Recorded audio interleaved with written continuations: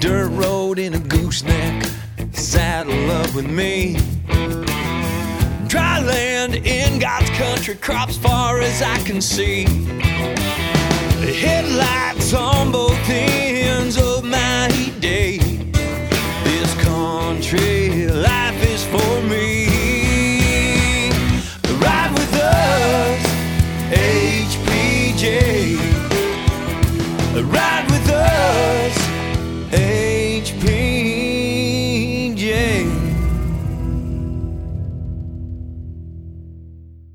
Well, welcome, folks, to HPJ Talk, the podcast from High Plains Journal, bringing the ag news and commentary of the week to you.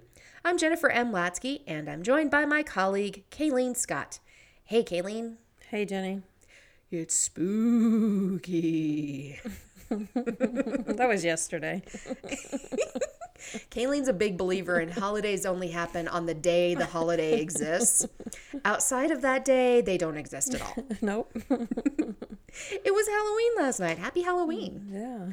I love Halloween. I love everything that it's. I love it. It's so awesome. It's a fun time of mischief and playing different parts. You know, you can dress up and be whoever you want to be. What was your best costume? Are you a gory kind of costume person, or are you a funny punny kind of costume person? Definitely not gory. Probably my most memorable one was the plastic, that you step into, that you... Oh, the one that now is in my nightmares? Yes, the one that's in your nightmares. It was with the mask? The lamb, whatever the mask. Oh, Lord love a June bug. Was that Sherry and... Yes, and Lamb Chop. You dressed as Lamb Chop? My twin sister and I both had Lamb Chop costumes. Okay, those masks haunt my dreams. So thank you so much for now putting that in my head, because you can't see in the eye holes. They're just blank. They're just black eye holes. That is creepy on a level so bad. Yeah, they were kind of creepy. That was 1980 for you. I never got to have a store-bought costume like that. I always, pulled something together. My favorite costume was probably the year that my mom let me wear her drum majorette boots. I've heard this story before. And she made me a green cheerleader skirt and a green Chapman Irish cheerleader top, because my sister was a cheerleader and I wanted to be a cheerleader. So she puts me in these boots, and I didn't have good enough socks. And in Chapman, they made you walk from the elementary school all the way downtown in a parade, and then all the way back up the 4 or 5 blocks, all the way out to the old folks' home. And you wander through the old folks. I had bloody feet. The blisters were horrible. And my second grade teacher asked me, "Are you okay? Why are you limping?" No reason. Don't tell my mom I'm bleeding in her boots. But I was a cute little stinker. I gotta say. Chance has been talking about Halloween for a month, so as soon as it turned October, it was time for Halloween. How are those children yours? Are you sure you got the right ones home from the hospital? I guess. Did you finally get them pumpkins? Yeah, we got pumpkins. We went to the electric cooperative thing. They had a pumpkin painting deal, and they got a pumpkin, and good. We went after school one day and got some at Walmart too, so they could hack them up. Of course, they decide to hack them up when I'm trying to make supper. So, well, yeah. Did you do it before or after bath time? Because it's a rookie mom mistake to let him do it after bath time. No. So, yeah, this year there was a few of you that have been out there that might have been trick-or-treat sickles. Yeah. It wasn't too bad in Dodge. It was blustery. I'm not going to lie. It was a little chilly. It wasn't too bad. We went to Cimarron, and they have a Main Street thing where they trick-and-treat at the businesses up and down Main Street. And the way this town is kind of makes it the air funnel through there. And there was no wind last night, and it was beautiful. Oh, wow. It was about 55 degrees or something. I got a bone to pick with all of the trunk or treat and the group kind of things that are set up like that. Here's the deal, folks. Put those, if they're in a situation where kids are in a safer space, they're in a mall or they're in an apartment building or something along those lines where they're not going to get run over by, the traffic is measured. Let's do those after dark, because before dark, I'd like them to be roaming in my neighborhood while it's light out and the traffic can see them and that sort of thing. Because here's the deal. Kids will leave those safe spaces and they'll go trick-or-treating in my neighborhood at night when it's dark and you can't see. So let's kind of flip the conversation there. And I think they have a plethora of the trunk or treats, which is fine. I don't live in town, so I don't have a neighborhood to go trick or treat up and down the street. And we've always just gone to the trunk or treats. And we went to the Boo at the zoo last weekend, which was kind of cool. Good. And it benefited the zoo, so they needed a little extra fundage. That's good. And you know what? I love handing out candy. I love it when your kids come to visit me because they're always adorable. It again. I know. I still think Sean's costume when he was a dragon and he wiggles his tail. It's the funniest video I've ever done. Wiggle the tail, and he wiggles his tail. It's adorable. Yeah. No, but I enjoy handing out candy, but I also enjoy turning off the light and going to bed. We went with my sister to Cimarron last night, and there's this one street there on the north side of town that apparently everybody goes to Hillside to trick or treat. It's the Shishi neighborhood. Not necessarily. It's a nice neighborhood. They just have spirit? Yeah. They did the first few years. I didn't think they had as many this year because it was like every other house had their porch light on and stuff. And there was a few houses that had the yard decorated, and it was cold enough where some of them had the fire pit out in the front yard. So it was pretty neat. Good. I tell you what, I loved Halloween as a kid. I love it as an adult. There's just something about being an adult at Halloween and you're like, I can give myself permission to wear a unicorn horn. And not feel bad about it. And not feel goofy. It's accept the playful whimsicalness of it and get past the other things that you might affiliate with it. Yeah. My freshman year of college, we were at Hutchinson Community College, and there was a Halloween party at somebody's house. And so we thought, let's go get some costumes. Let's go to the thrift store and make some costumes and go trick-or-treating. And we did. We spent about $8 on 4 people and got some costumes. That was a routine in college for date parties, was to go to the thrift store and figure out your date party costume. Yep. I think one year I went as a deviled egg, and then the next year I went as a cowgirl from Heck. Nice. So, yeah. But yeah, it's a busy week. National FFA convention kicked off, Kayleen. Yeah. I just saw some pictures on social media. Well, good luck to everybody that's competing. Did you ever get to go to national convention? No, we never went to national. I was in FFA my freshman and sophomore year of high school. So you were 2 years up on me because I never got to be in FFA. Back when I was in school in the early 90s, there was a really strong push. If you were in the gifted program, they pushed you towards math and science and language classes and that sort of thing, and away from the applied sciences like agriculture and that sort of thing. And I followed what they told me I needed to do. So there was a choice between taking, French 1 and Intro to Ag to get into the FFA program, and I took French.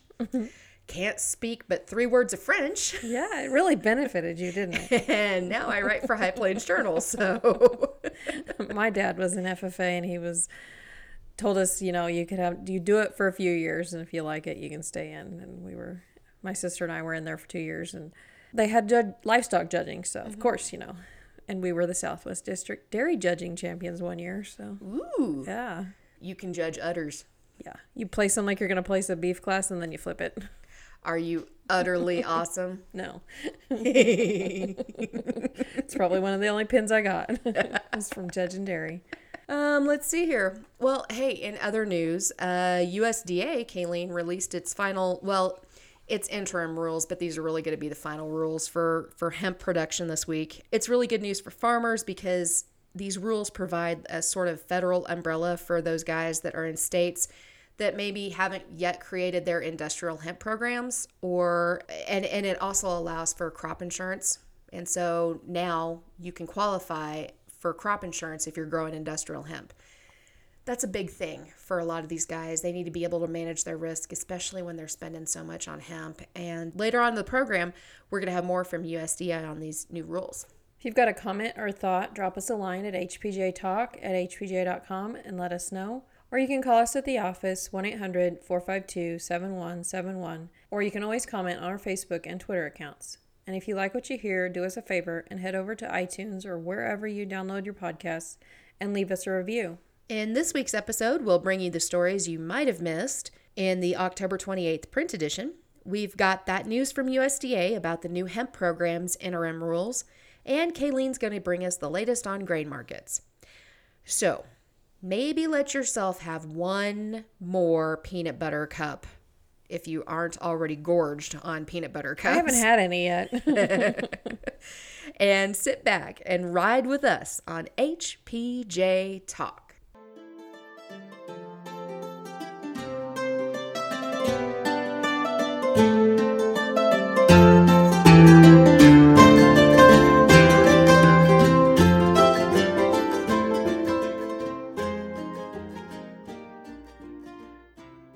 This week, web editor Shauna Rumbaugh brings us the cover for our Ag Research and Technology issue, Bots on the Ground. She writes about unmanned vehicles that collect valuable data under the crop canopy, which in turn helps farmers make better production decisions. Inside, field editor Lacey Newland writes about Kansas Extension holding ATV safety courses in Gray County on page 5. On page 6, field editor David Murray writes about the report from the Corps of Engineers Missouri River Basin Management Division update.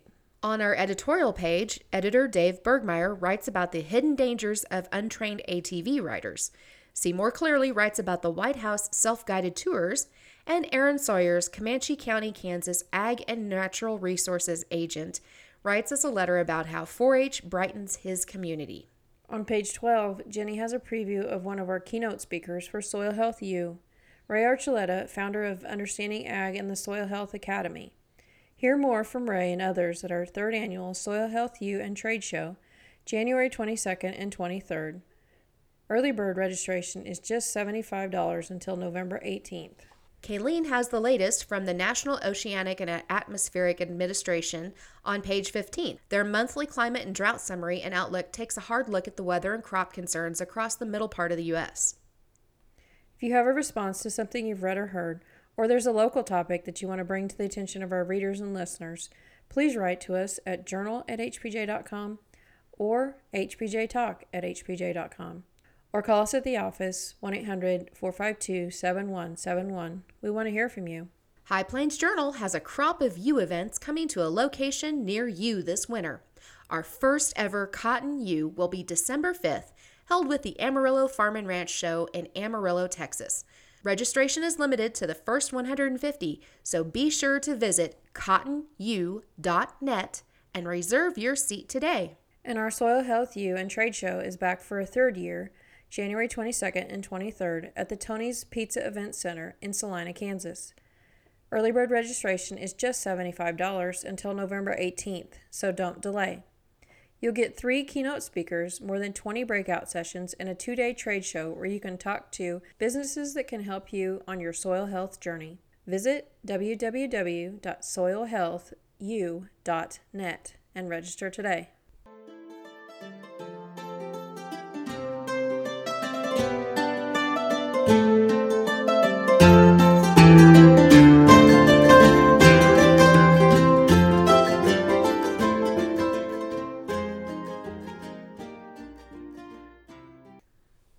U.S. Secretary of Agriculture Sonny Perdue announced October 29th the establishment of the U.S. Domestic Hemp Production Program. This program was required by the 2018 Farm Bill, and it will create a consistent regulatory framework for hemp production throughout the United States. We heard from USDA Undersecretary for Farm Production and Conservation, Bill Northey, and Undersecretary for Marketing and Regulatory Programs, Greg Eibach, following the announcement. Today, I'm pleased to announce that USDA has published a rule establishing the U.S. Domestic Hemp Production Program. We said we'd get it done in time for producers to make planning decisions for 2020, and we followed through. We have our teams operating with all hands on deck to develop a regulatory framework that meets congressional intent while seeking to provide a fair, consistent, and science-based process for states, tribes, and individual producers who want to participate in this program. As mandated by Congress, our program requires all hemp growers to be licensed and includes testing protocols to ensure that hemp grown under this program is hemp and nothing else. USDA has also worked to provide licensed growers access to loans and risk management products available for other crops. As an interim final rule, the rule becomes effective immediately upon publication in the Federal Register. But we still want to hear from you to help us make sure the regulations meet your needs. That's why the publication of the interim final rule also includes a public comment period, continuing a full and transparent rulemaking process that started with a hemp listening session all the way back in March 2019. At USDA, we're always excited when there are new economic opportunities for our farmers, and we hope the ability to grow hemp will pave the way for new products and markets. But I encourage all producers to take the time to fully educate themselves on the processes, requirements, and risks that come with any new market or product before entering this new frontier. The Agricultural Marketing Service will be providing additional information, resources, and educational opportunities on the new program. And I encourage you to visit the USDA hemp website for more information. As always, we thank you for your patience and input during this process. Agriculture Secretary Sonny Perdue. Before we hear from the undersecretaries live in the studio, this reminder for reporters and members of the media. If you wish to ask a question of either Undersecretary Ibaugh or Northey after the opening remarks, please press star 1 on your telephone touch-tone pad. It's now my pleasure to introduce Undersecretaries Greg Ibaugh and Bill Northey. Gentlemen. Thank you very much. AMS is very happy today to be able to share the interim final rule for hemp production. We're also looking forward to working with the entirety of the hemp industry as we move forward to consider state plans, tribal plans, and work with producers who want to produce hemp but don't have the ability to operate under a state plan but have the authorization to. So as you know, the 2018 Farm Bill removed industrial hemp from Schedule 1 of Controlled Substances Act and also directed USDA to develop a domestic production program. And we will work with states and Indian tribes to establish approval of their federal plans, and we will also work with producers in states or tribes that do not have a USDA-approved plan, as long as the production of hemp is not prohibited in those states. The 2014 Farm Bill extended the provisions of the 2014 Farm Bill were extended 12 months after the USDA rule is published in the 2018 Farm Bill. With the publication of the interim final rule, states and Indian tribes may not prohibit the interstate transportation or shipment of hemp lawfully produced under an approved state or tribal plan, a USDA-issued license, or the 2014 Farm Bill. The interim final rule is effective upon publication in the Federal Register, and we have been told by the Federal Register that will happen on October 31st. It includes, as the Secretary acknowledged, a public comment period that will allow USDA to seek input on the rule as it is enacted. We will use the 2020 growing season as a chance to test drive the interim rule to guide any adjustments that are made in the final rule. Procedures for testing for the concentration levels of THC, procedures for disposing of non-compliant plants, compliance provisions on how to handle violations that could involve inspections on farms or as a result of inspections on farms, procedures to share information with law enforcement, and then we also are going to assure that states and tribes that have programs have resources available to manage those plans. There will be a 30-day waiting period for USDA to start looking to license producers whose states and tribes do not submit plans for approval. And we want those states that plan to submit plans to be assured that all producers in their state will be operating under their state plan as we move forward. Just some of the, also going on with key provisions, some of the key questions we have been being asked over the development of the rule center around testing.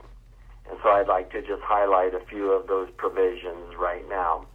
And so we're going to require testing to be done in a DEA registered laboratory. Sampling must be conducted within 15 days prior to anticipated harvest by a USDA-approved sampling agent or a federal, state, or law enforcement agent that is local that will collect samples from the flower material. We're also attaching, outside of the interim final rule, a guidance document that will include the specific steps for sampling, including how to collect a statistically representative sample of the producer's crop. And we'll also consider alternative sampling and testing protocols that states might submit if we believe they will result in a comparable or similarly reliable testing results. And we also have been having questions about those results that may fall outside the 0.3, which is established by the statute as the line between hemp and marijuana. And so in the testing results, we will look at a measurement of uncertainty that must be estimated and reported with test results to ensure the test uncertainty is taken into account. If the actual THC level is within the range of the measurement of uncertainty, the results will be considered acceptable. A measurement of uncertainty is a scientific calculation that makes allowances for variation in sampling and testing procedures. Also, there is a provision in the statute that identifies at what level a crop is considered a negligent violation, and that has been established to be above 0.5% THC. AMS will work with states and tribes to approve their plans as soon as possible. As you know, the statute provides for those plans to be evaluated within 60 days after their submission, and we plan to work in an interactive basis with those states and tribes as we move forward to assure that producers will have plans available to them for the 2020 growing season, if at all possible, in those states and under tribal plans as well. For more information, our website is www.ams.usda.gov/rules-regulations/farm-bill-hemp. Undersecretary Greg Ibaugh. We now turn it over to Undersecretary Bill Northey. Very good. Thank you. And thank you, Undersecretary Ibaugh. This rule enables USDA's Farm Service Agency, Natural Resources Conservation Service, and Risk Management Agency to determine for farmers who want to grow hemp their eligibility for various USDA programs, including loans, crop insurance, disaster assistance, and conservation programs. All these programs will be starting for hemp in 2020 crop year. Generally, if hemp producers are in states or in tribal agreements with a USDA plan, are operating directly under USDA authority, or this next year operating under the current 2014 Farm Bill hemp pilot program, they will be able to participate in USDA conservation programs. Diversified producers who grow hemp will also be able to purchase whole farm revenue protection, as long as they have at least a 5-year history of farm income or 3-year history of farm income for those that are beginning or veteran farmers. Farm Service Agency is developing loan programs for hemp producers, which will be available on a limited basis. And we're talking about establishing operating, ownership, beginning farmer, and on-farm storage loans for this next year. Many hemp producers will also be able to buy non-insured crop disaster assistance, which is offered through Farm Service Agency, which will give them essentially an insurance coverage in the event of adverse weather event. That is going to be established this next year and would be available where crop insurance is not available. To take advantage of these USDA programs, hemp producers will need to file an acreage report with the Farm Service Agency. That's typically done after spring plantings are complete. So that would be likely next summer in many cases, or late spring. We'll also need the USDA state or tribal production license or authorization number, and they'll need to identify each field or subfield or lot, even greenhouses on which hemp is being grown. We'll also need to detail the intended use for that hemp, whether it's fiber or grain or seed or other processing. So more information will appear and is already available on farmers.gov, the website for our 3 agencies. It's farmers.gov/manage/hemp. More information for how producers can access the programs at Farm Production and Conservation.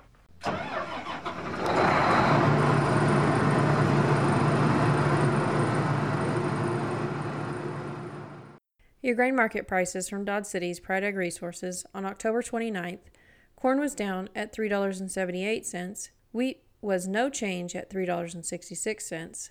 Milo was down at $3.23. And soybeans were no change at $8.09. If you'd like to have crop or livestock targeted news emailed directly to you, sign up for our HPJ Direct email newsletters at our website, hpj.com/signup. Simply select the topics that interest you, and you'll receive updates on them directly to your email.